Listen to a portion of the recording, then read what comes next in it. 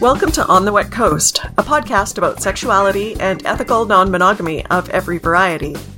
We talk polyamory and swinging, monogamish and open relationships, from dirty, dirty sex to heartbreak. We share our personal experiences and philosophy, observations and theories, what works for us, and where we fucked it right up. Join us on the Wet Coast. Ideally, when we're meeting, dating, and sexing on people, we want to be our best selves. We want to be feeling stable and settled, and able to be present and focused for all the newness that might be coming our way. Unfortunately, circumstances are almost never ideal. Life constantly hits us with the unexpected. Job loss, divorce, moving house, issues with kids, health issues, mental health issues, breakups, the list goes on and on. Much of the time, we need to figure out how to compartmentalize our other life issues so that we can open our hearts to new people and new experiences. That is way easier said than done, and not really that easy to say.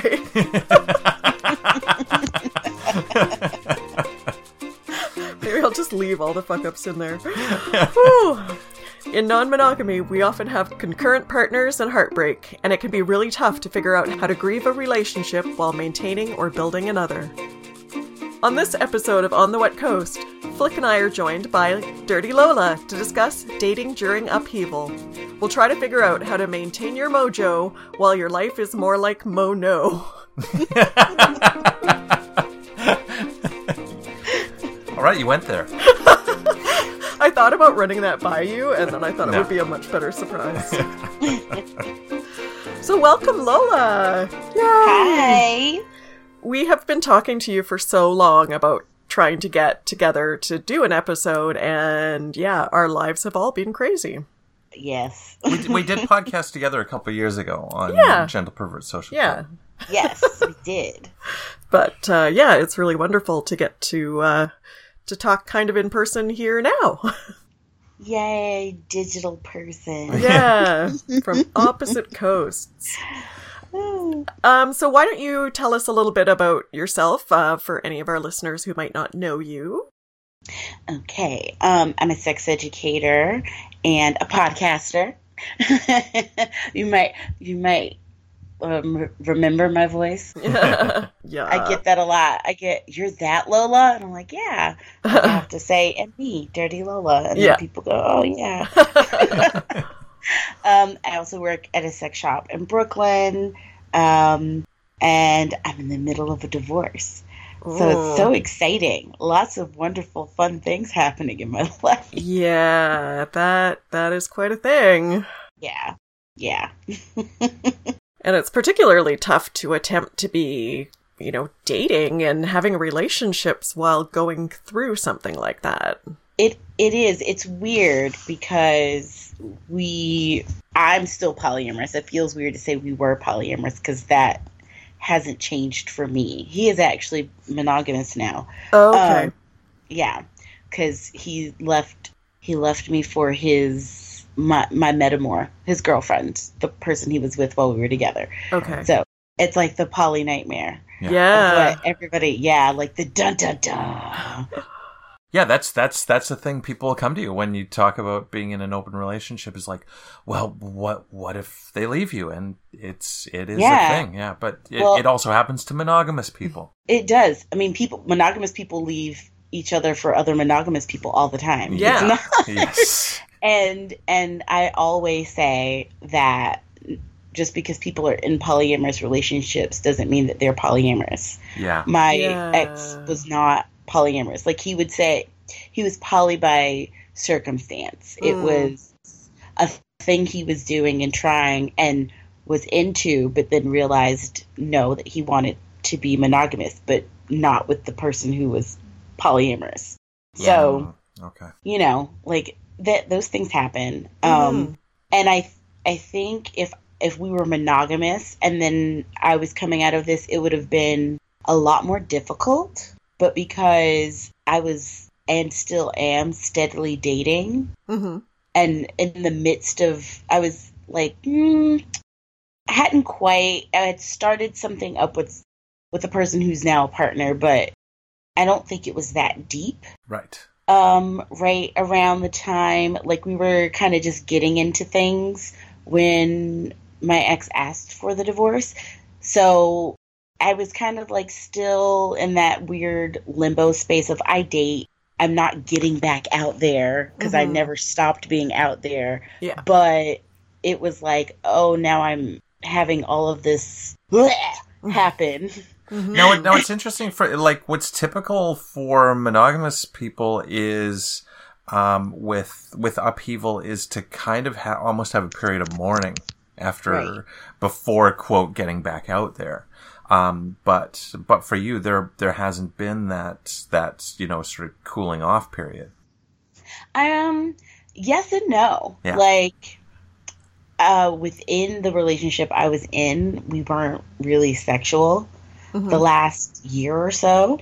So I think I was already mourning the loss of like that kind of stuff. And I kind of need sex to operate, like, you know, in some form or fashion. And for me, that wasn't happening unless I left New York for whatever reason and to go see partners or go do a thing and a partner was there. Yeah. So having sex like once or twice a year is not my idea of working. But at the same time, I think I've had this kind of forced waiting, mourning period, you know?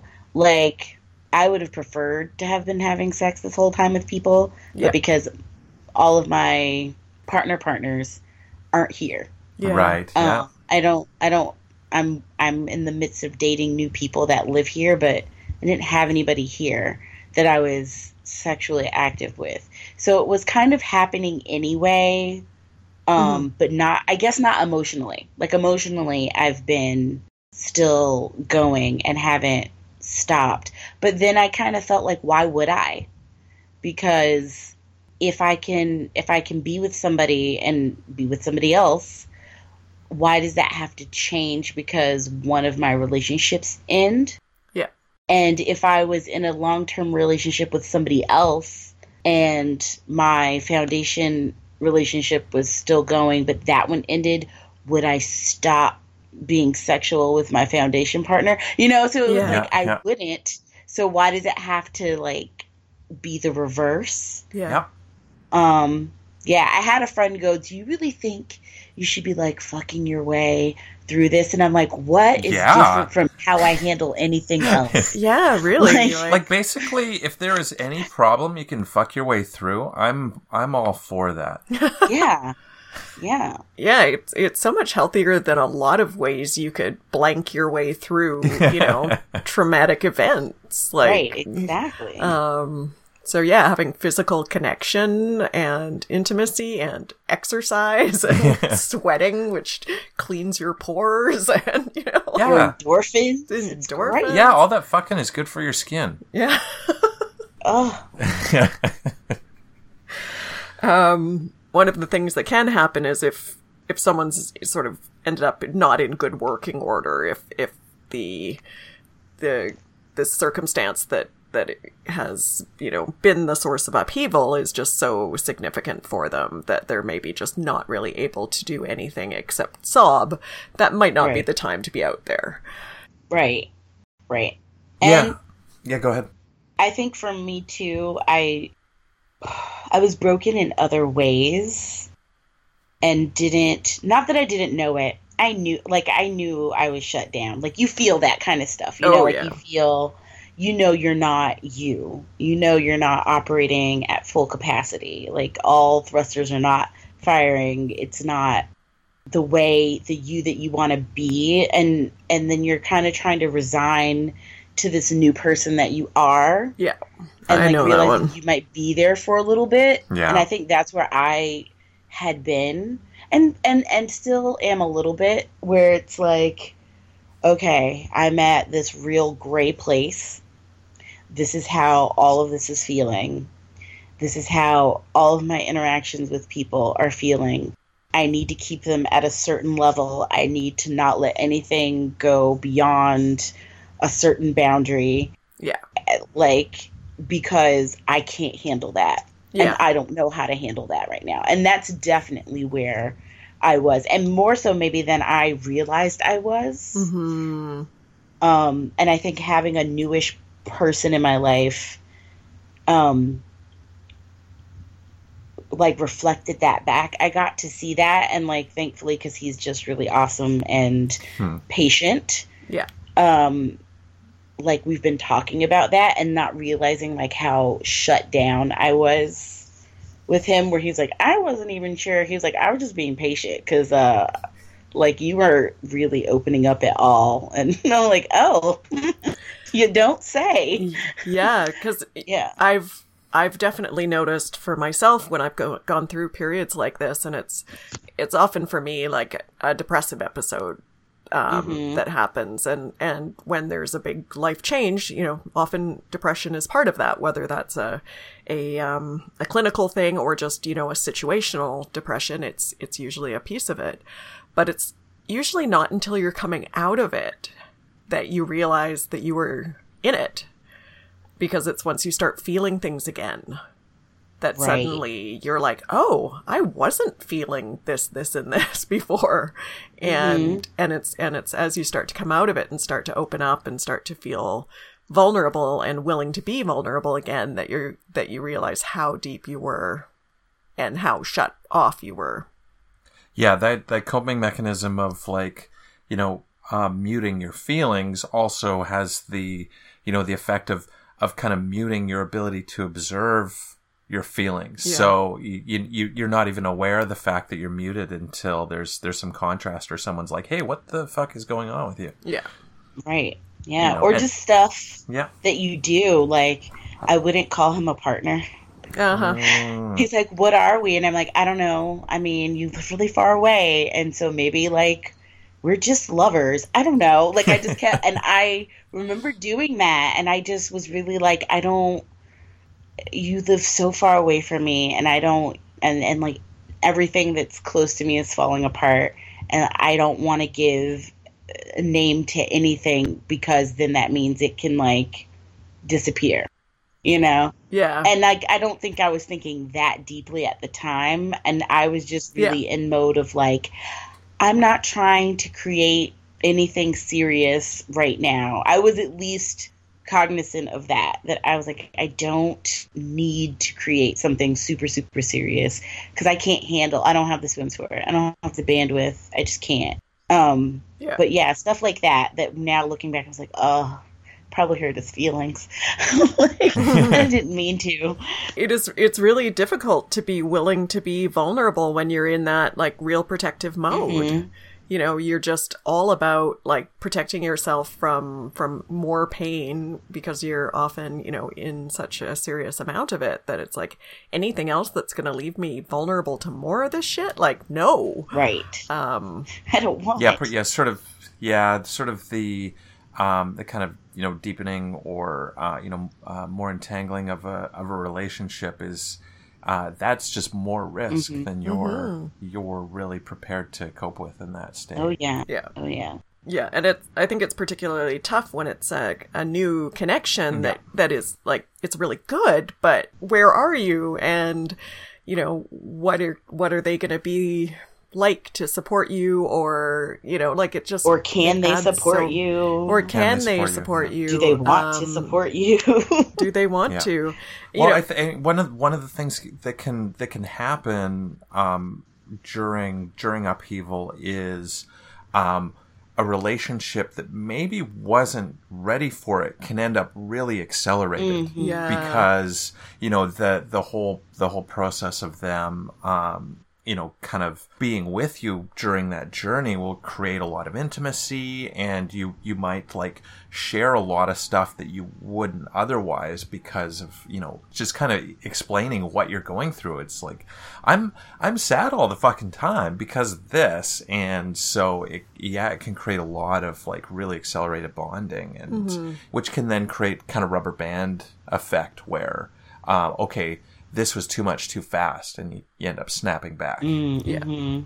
Yeah. And I think that's one of the things that I've been worried about, is that kind of not wanting to attach it too quickly to how I was feeling and making me, like, if somebody's all your high points is this person, like you said, it's going to accelerate, but you're maybe not seeing other things you need to see. Yeah. And so that was another thing I was worried about. I was worried about all of that stuff and worried about having it all crash and burn or fucking it up. I think I was more in the moment worried I was going to fuck it up. Like, I already fucked up one thing. Am I going to fuck something else up?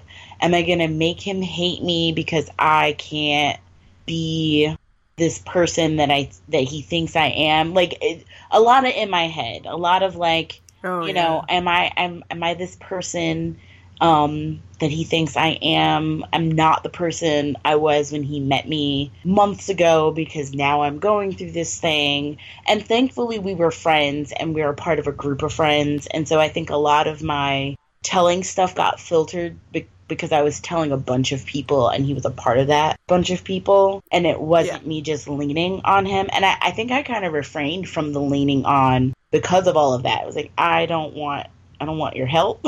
I don't want your, I don't want anything. I just maybe want some dick.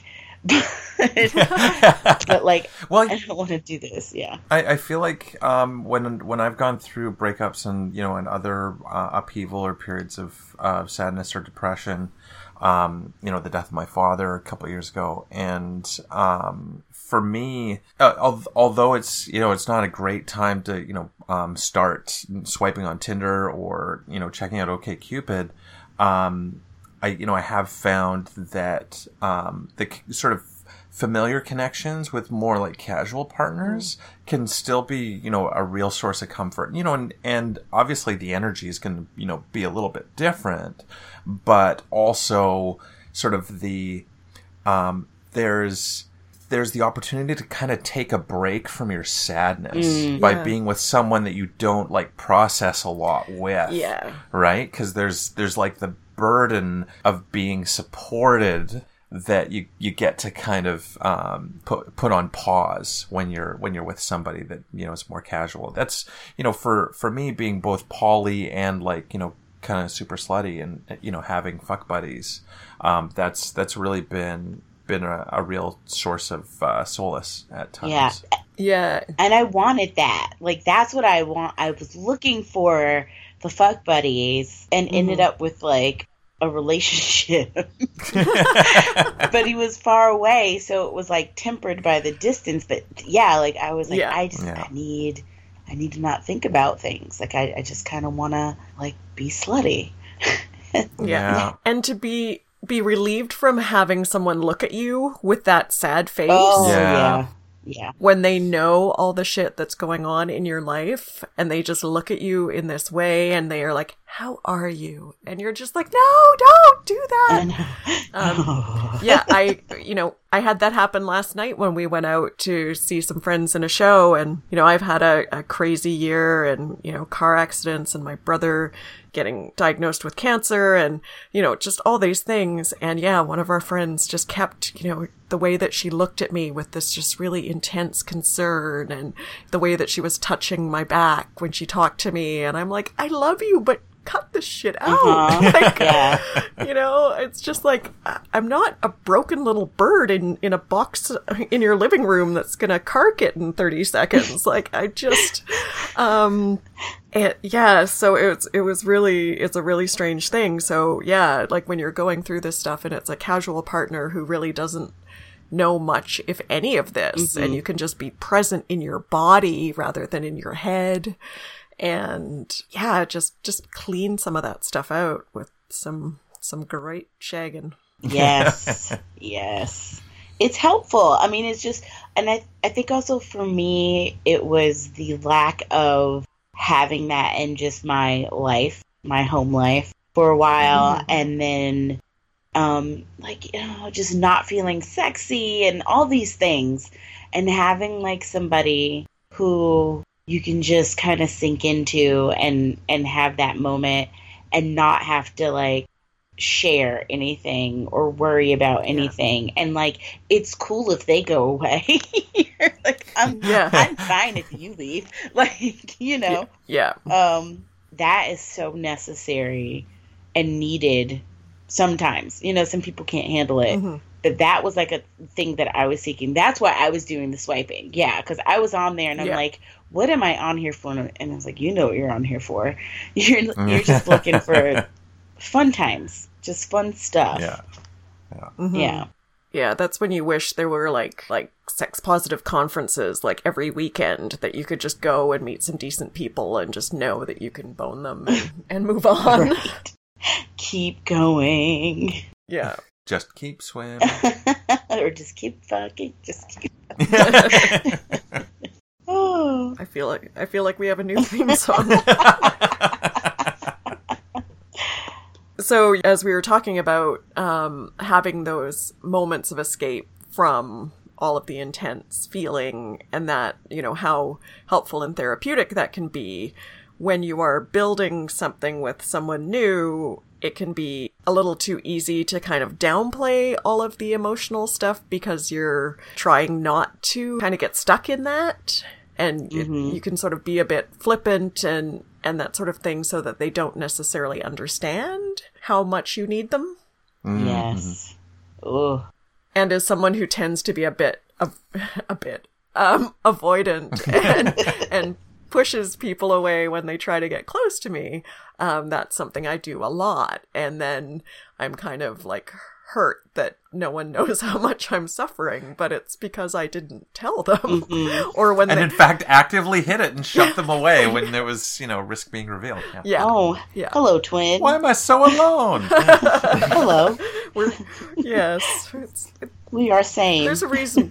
Yeah, there's a reason we get along so well. Oh, yeah. And I think for me, it's that battle of wanting people to know, but then not wanting to talk to anybody about it. Like, I want you to know. Yeah. I want you to know I'm going through it, but like, leave me alone after you find out. Like, or like, don't.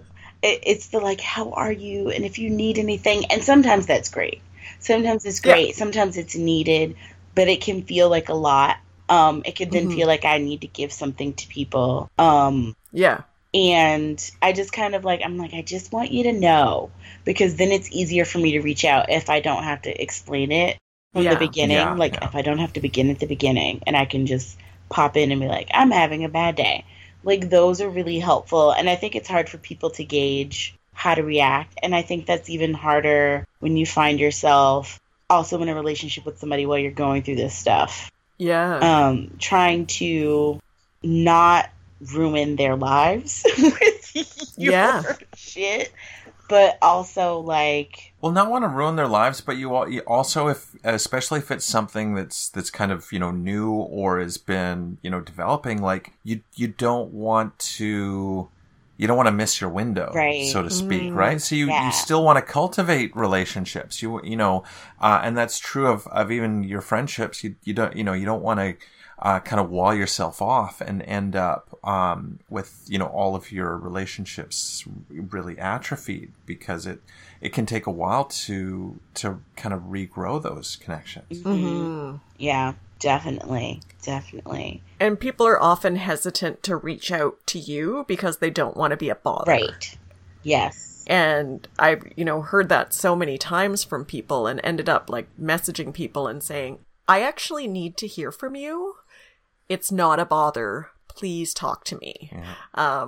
You know, and even if it's just like, send me a picture of your cat, or, you know, or your boobs, or your boobs. These are things I like. Or your ass, like clad beautifully and some lace, and just get very specific. I'm dating a new person who sends me those kinds of photos, and it's really wonderful. But yeah, I got so I didn't mean to derail you there. Got thinking about her ass, and I don't even know where we are in the conversation anymore. Oh, booty. It is a very distraction-worthy ass. Kat just went to the magical land of make-believe for a minute there. Oh. Oh yes, now I remember. But like, telling people that they need to reach out and that you might not always be up for replying or having a conversation, but you just need those moments of connection so that you're reminded that you're not alone. Right.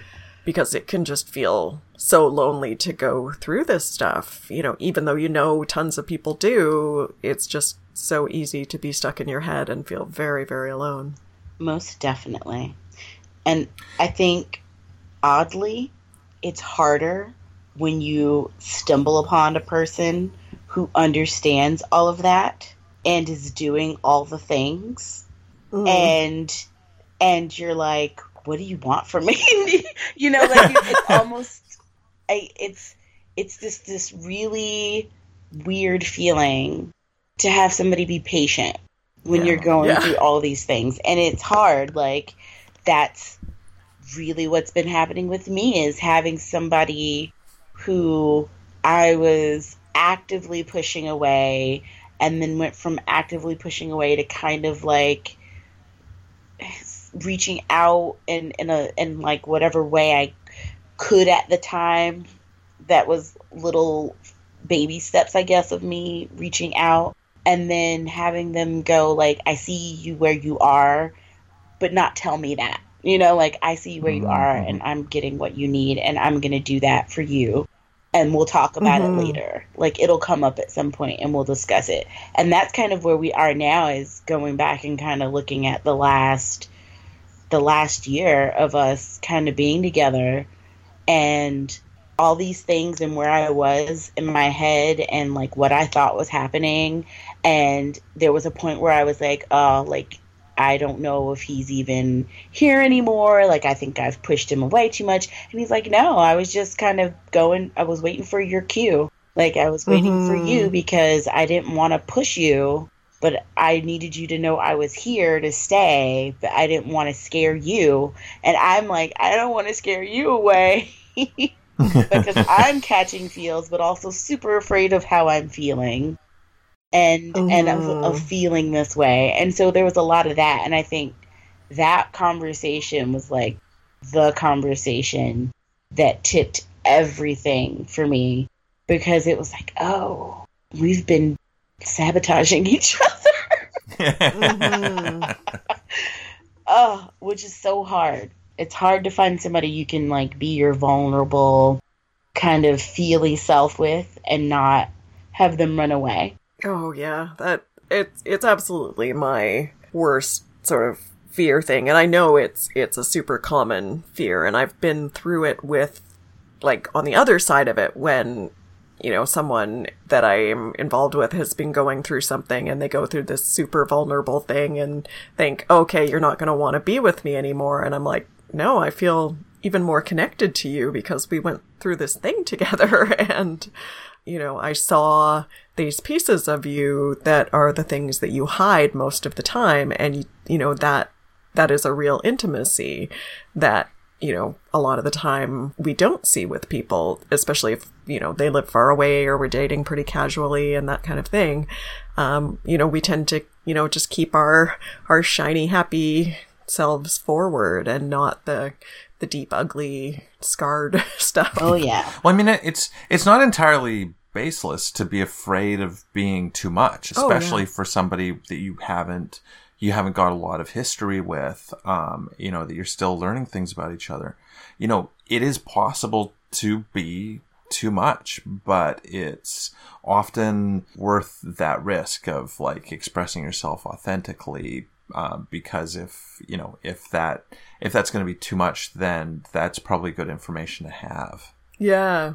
Yeah, they might not be the right person for you, at this time or possibly ever, if they can't be there. And there's a lot in our society, rightly so, that really demonizes people who leave when shit hits the fan. But there is a real thing where, you're sometimes you don't have what the other person needs. Right. And staying with them is probably going to end up doing more harm in the long run than going. Yeah. Oh, definitely. Well, I mean, I kind of went through this with my brother a while back, where I was dealing with depression. You were dealing with depression, and my brother had a terrible episode, and his wife was messaging me, can he come and stay with you? And I had to say no. Like, there was just nothing left in the tank to be able to support him. And, and it was really devastating for me not to be able to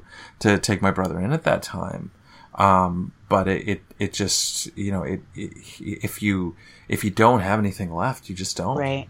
And for me, I've always said, I'd rather know that sooner than later. I'd rather know where you are and what you think you can do or can't do, or where or what you want to be in my life. Yep. Yeah. And I think I'm really bad at saying that. So what I do instead is I assume what people can do or are willing to do, and I act accordingly. And then that is sometimes wrong. Sometimes I'm right on the money, and sometimes I'm wrong, and I'm pushing someone away or treating them in a way that really they don't deserve, because they're trying to be more than what I'm giving them credit for. And I think that's a really hard thing when you're going through stuff, is trying to be clear-headed enough to know what you want in the moment. Like, what can I take right now? What can I give? And can I communicate that with someone in a way that they get it, so that they can make a decision? Like, the person in my life now, I don't think he would have left even if I said, I can't give you anything right now. I think he would have just waited. I think he would have just been like, okay, I'll be your friend. Like, I'll go back to whatever we were doing before but I know that now on the other side of it. But in the moment, I didn't know that. And this is a whole thing of, like, dating your species, and I'm dating somebody who's also in this field, and he's a therapist and all these things. And so it's like, he can have these conversations. He's not a mother. Yeah. It's like, and even knowing that I couldn't get that in my head, that like, I can have these conversations with him because he's got that kind of emotional intelligence that a lot of people don't have. But even knowing all of that, it was still that fear and that all of that, just everything kind of taking over and going, nope, nope, nope, nope, nope, nope, nope, nope, nope, can't do this, nope, nope, nope. No. I always picture the Nopetopus crawling along the ocean floor when someone goes, nope, nope, nope. That's exactly what it is. Yeah. Yeah, I think that it can be tough to kind of summon that courage to believe when someone says that they're there for us. Yeah. Right? But I think you can, as a rule, trust what somebody says, right? When they say, this is okay, I'm okay with what, supporting you as you're going through this. And, like you said, sometimes you get it right when you guess, but sometimes you get it wrong and you leave a lot lying on the table. Mm-hmm. Definitely. And I laugh because it seems like all of us are very much on the side of, like, pulling back rather than sort of overshare, because there are sometimes, people who do this, or even, situations that I've been in where someone becomes your confidant for all of the pain, and that's basically the only thing that the two of you do is share your pain. Yeah. And that can be a tough place to be as well. And there's sometimes you don't want to see them because you're going to have to get in to that pain again. And so you can get resistant with, like, wanting to even deal with them. Yeah. And it can be hard to pull back to, like, okay, like, what are your needs? Like, let's talk about you here.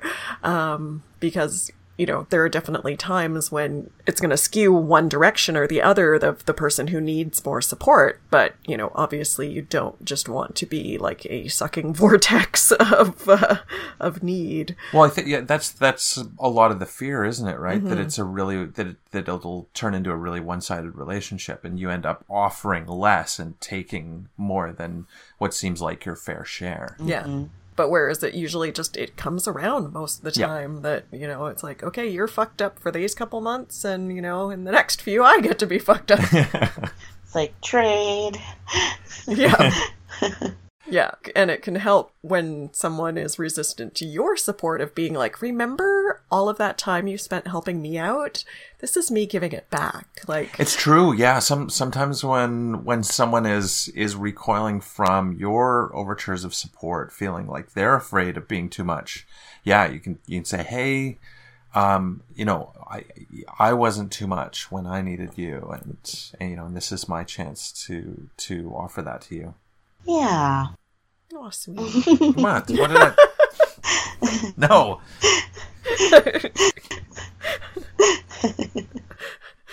No making Flick cry on the podcast.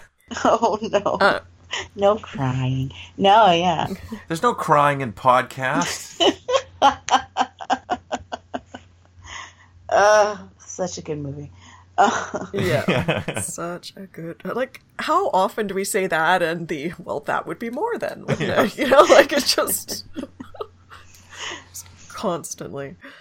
So when you've got new people in your life, it can be great to have the extra support that, other people can bring. And it is one of the wonderful things about non-monogamy when it's working well, is that you don't have to go through things alone. And that you sometimes have 2, 3, 5, 20 people that you can reach out to. And I've found even in the Twitter community and that sort of thing, the people that I've developed friendships with who I've never met, but just for whatever reason we really clicked, those are people I can reach out to. And it sometimes feels easier than someone local to reach out to, because then, yeah, it's a little less intense when I just need to be like, oh, I feel so terrible about this. And, do you think you could just hold my hand for a bit? Right. Yeah. That's what people ask all the time. Like, why do you put things on Twitter? I'm like, because it's talking to everyone but no one. Yeah. Yeah. That's a great way to put it. It's not writing it in a diary where I'm going to be the one reading it and rereading it or never looking at it or whatever. It's talking to everyone but no one. It's getting feedback, or just, I think one of the most helpful parts of sharing for me has been people going, me too. I'm here. Yeah. I'm here right now. I'm exactly where you are with slightly different circumstances. Or the day I was having a really hard time, like, reconciling teaching people about relationships and sex and getting a divorce, and having all these other educators and people in the industry go, nope, welcome to the club. So we're the Divorce Sex Educators Club, and it's just because you need that kind of like, no, you're not by yourself. Like, this isn't. Yeah. You're not special. Like, it's not an anomaly. You're not the only one who's ever gone through this. And there are literally other people simultaneously going through this while you are. And I think that has been the best thing for me to know right now, that I'm not the only one kind of moving through this. But also just kind of sharing my stuff and knowing people will say whatever, but it's been lovely because they're lovely Twitter friends, but they're not like friends who are going to send me, are you okay? Yeah. They get well wishes or like, how are you today? Things like that, or people checking in or thank you for sharing or whatever. But it's without that layer of where you feel like someone is like, are you fine? I know you've been having a really hard time. Yeah. Yeah. Yeah, it can be a bit much, and not feeling alone is just such a wonderful piece of this, because we are able to find so many people who know exactly what it's like. And when we do that kind of writing, it also shows other people who might not know that they're not alone, that they are not alone. And so it's something that feeds both. Mm-hmm. Yeah, it's a weird thing going through, breakups and grief and upheaval, because there's kind of like there's a portion of the pain that it really doesn't help that you have other people that you're in love with when you're dealing with that loss.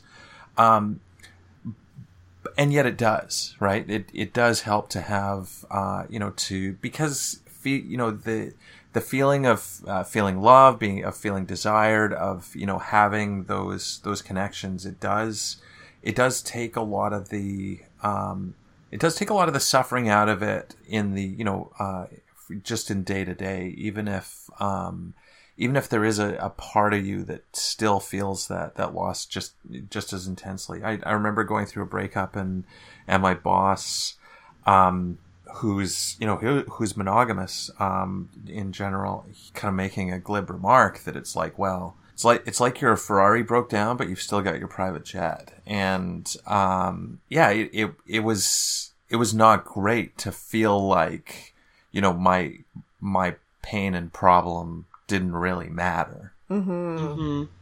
Yeah. It's a very weird thing, and people don't understand that duality of emotion. Yes. Yeah. It's the thing that I've talked about so often, that feeling of being completely heartbroken, but so in love. And it's like a thunderstorm while the sun is out. It is the weirdest feeling you can feel. It is. I no other way for me to describe it, because I've literally felt devastated, but then you're like, you have this moment with somebody and you're like, yeah, but I know, like, I'm so in love. And then to get people to understand that, like, the heartbreak is still very real. Yeah. And all the love does is it helps you get through it, but it doesn't negate it. It doesn't make it feel better. Yeah, it's like it's a journey that you went through, with someone maybe handing you water bottles, but you still had to go through the journey. Right. Like, you still had to walk, the thousands of kilometers, but, you were getting water bottles from somebody, but you still had to do that thing. Right. Yeah. It's like the pain is still just as painful, but you're also feeling other things too. Mm-hmm. Yeah. You're still feeling the good things. And, and that's where non-monogamy, it really, has a lot of solace compared to monogamy for me. Yeah. Yeah. And, reminding ourselves a lot of the time that relationships ending does not mean that relationships failed. Mm-hmm. Yeah. And that is something that we can slip into that mindset, that, and other people can be dicks about it too. And especially if they're, the dicks on Twitter who are like, why should you do this? 'Cause your marriage failed. But, it's like, well, no, your marriage ended. That doesn't mean it's a failure. You had years of good things, and you had these experiences, and you learned these lessons. Like, that doesn't mean it's a failure. And it can be very easy to get into that mindset just because that's what monogamy teaches us. I mean, it's more like you graduated from your marriage graduate program. You're done. You finished your dissertation and you got your degree. You're done.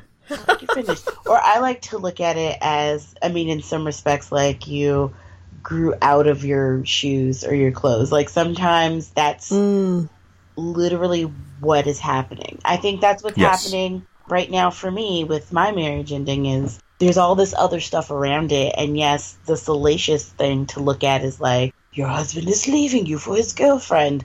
And it's like, we have grown into completely different people because we met when I was 19. I'm 6 years old. I'm going to be 37 in like a month. So I'm not who I was when I was 20. And he's not who he was when he was 22. And we're not even who we were 10 years ago. And we're not who we were when we opened up our marriage.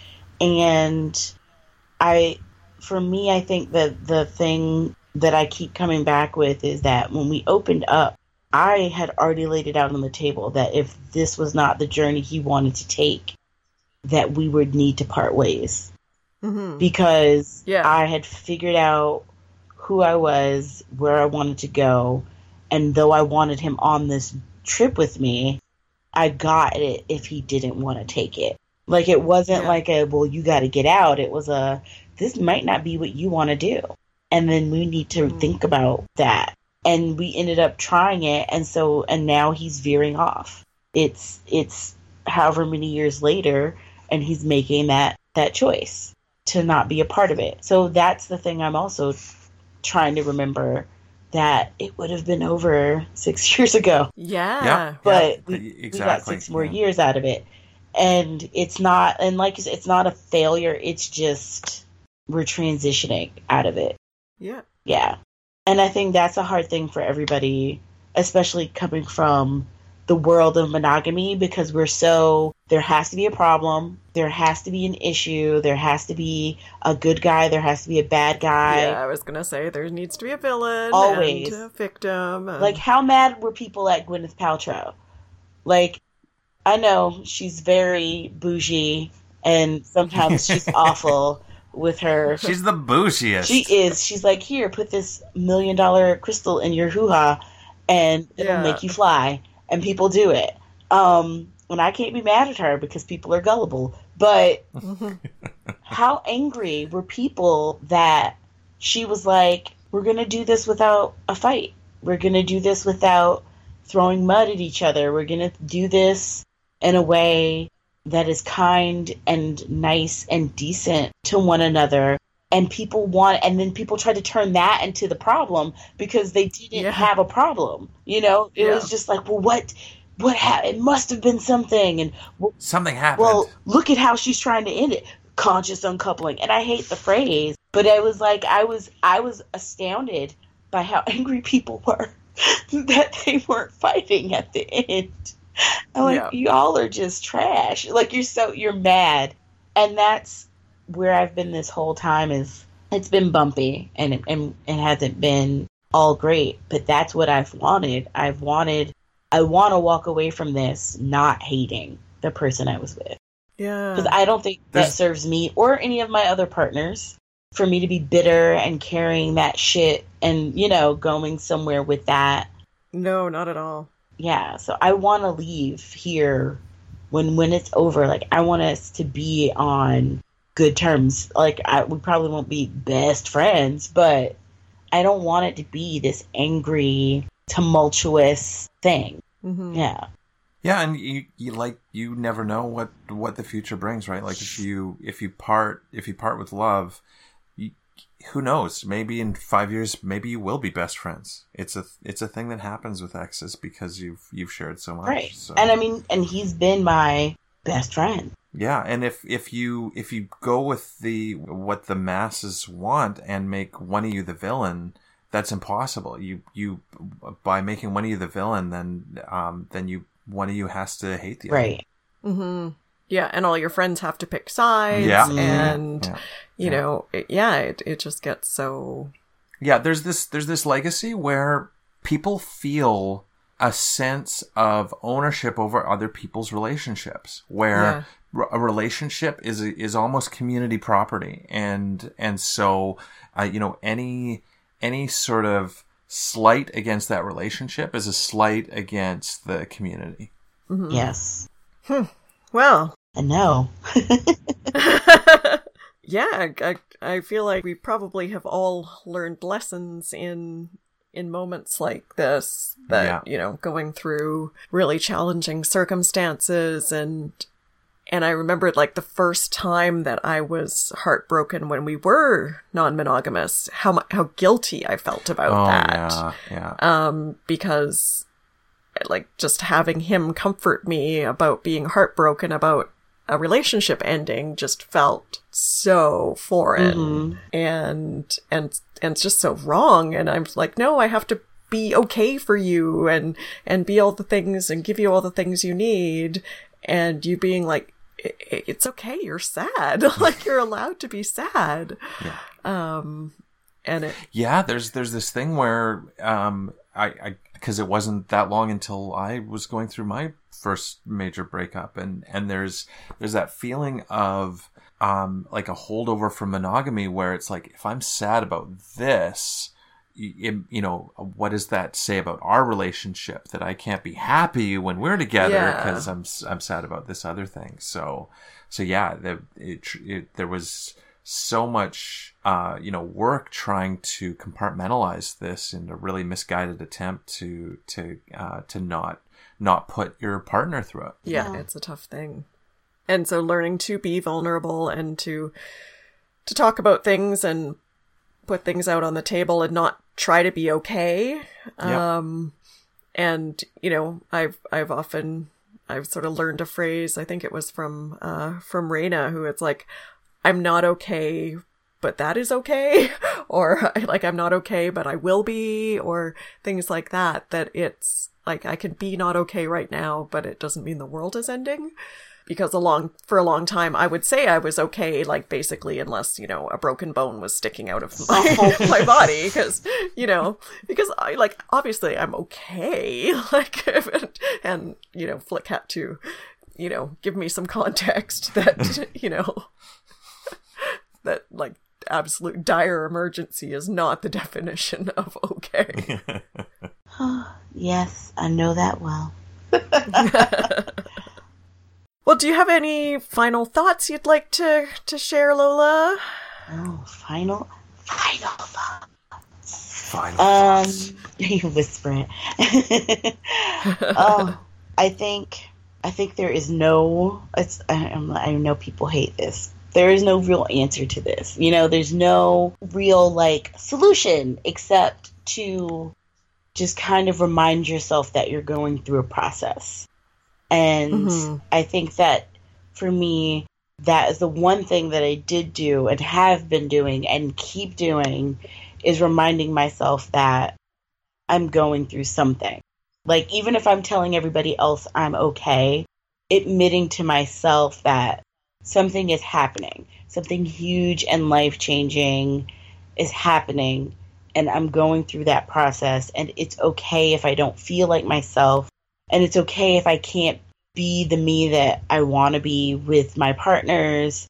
And I think as long as you keep remembering that, it'll make it so that as you're moving through, these things will come to you. Like, you're not going to see it right away, but when you get to the other side, you'll be like, oh yeah, okay, that's what was happening. This is where I was. And you can kind of go back and take stock of it and see where you are. But it's just remember, if nothing else, for yourself, that you're going through something, and it's okay to be going through it and like be on whatever path you need to be on to get through it.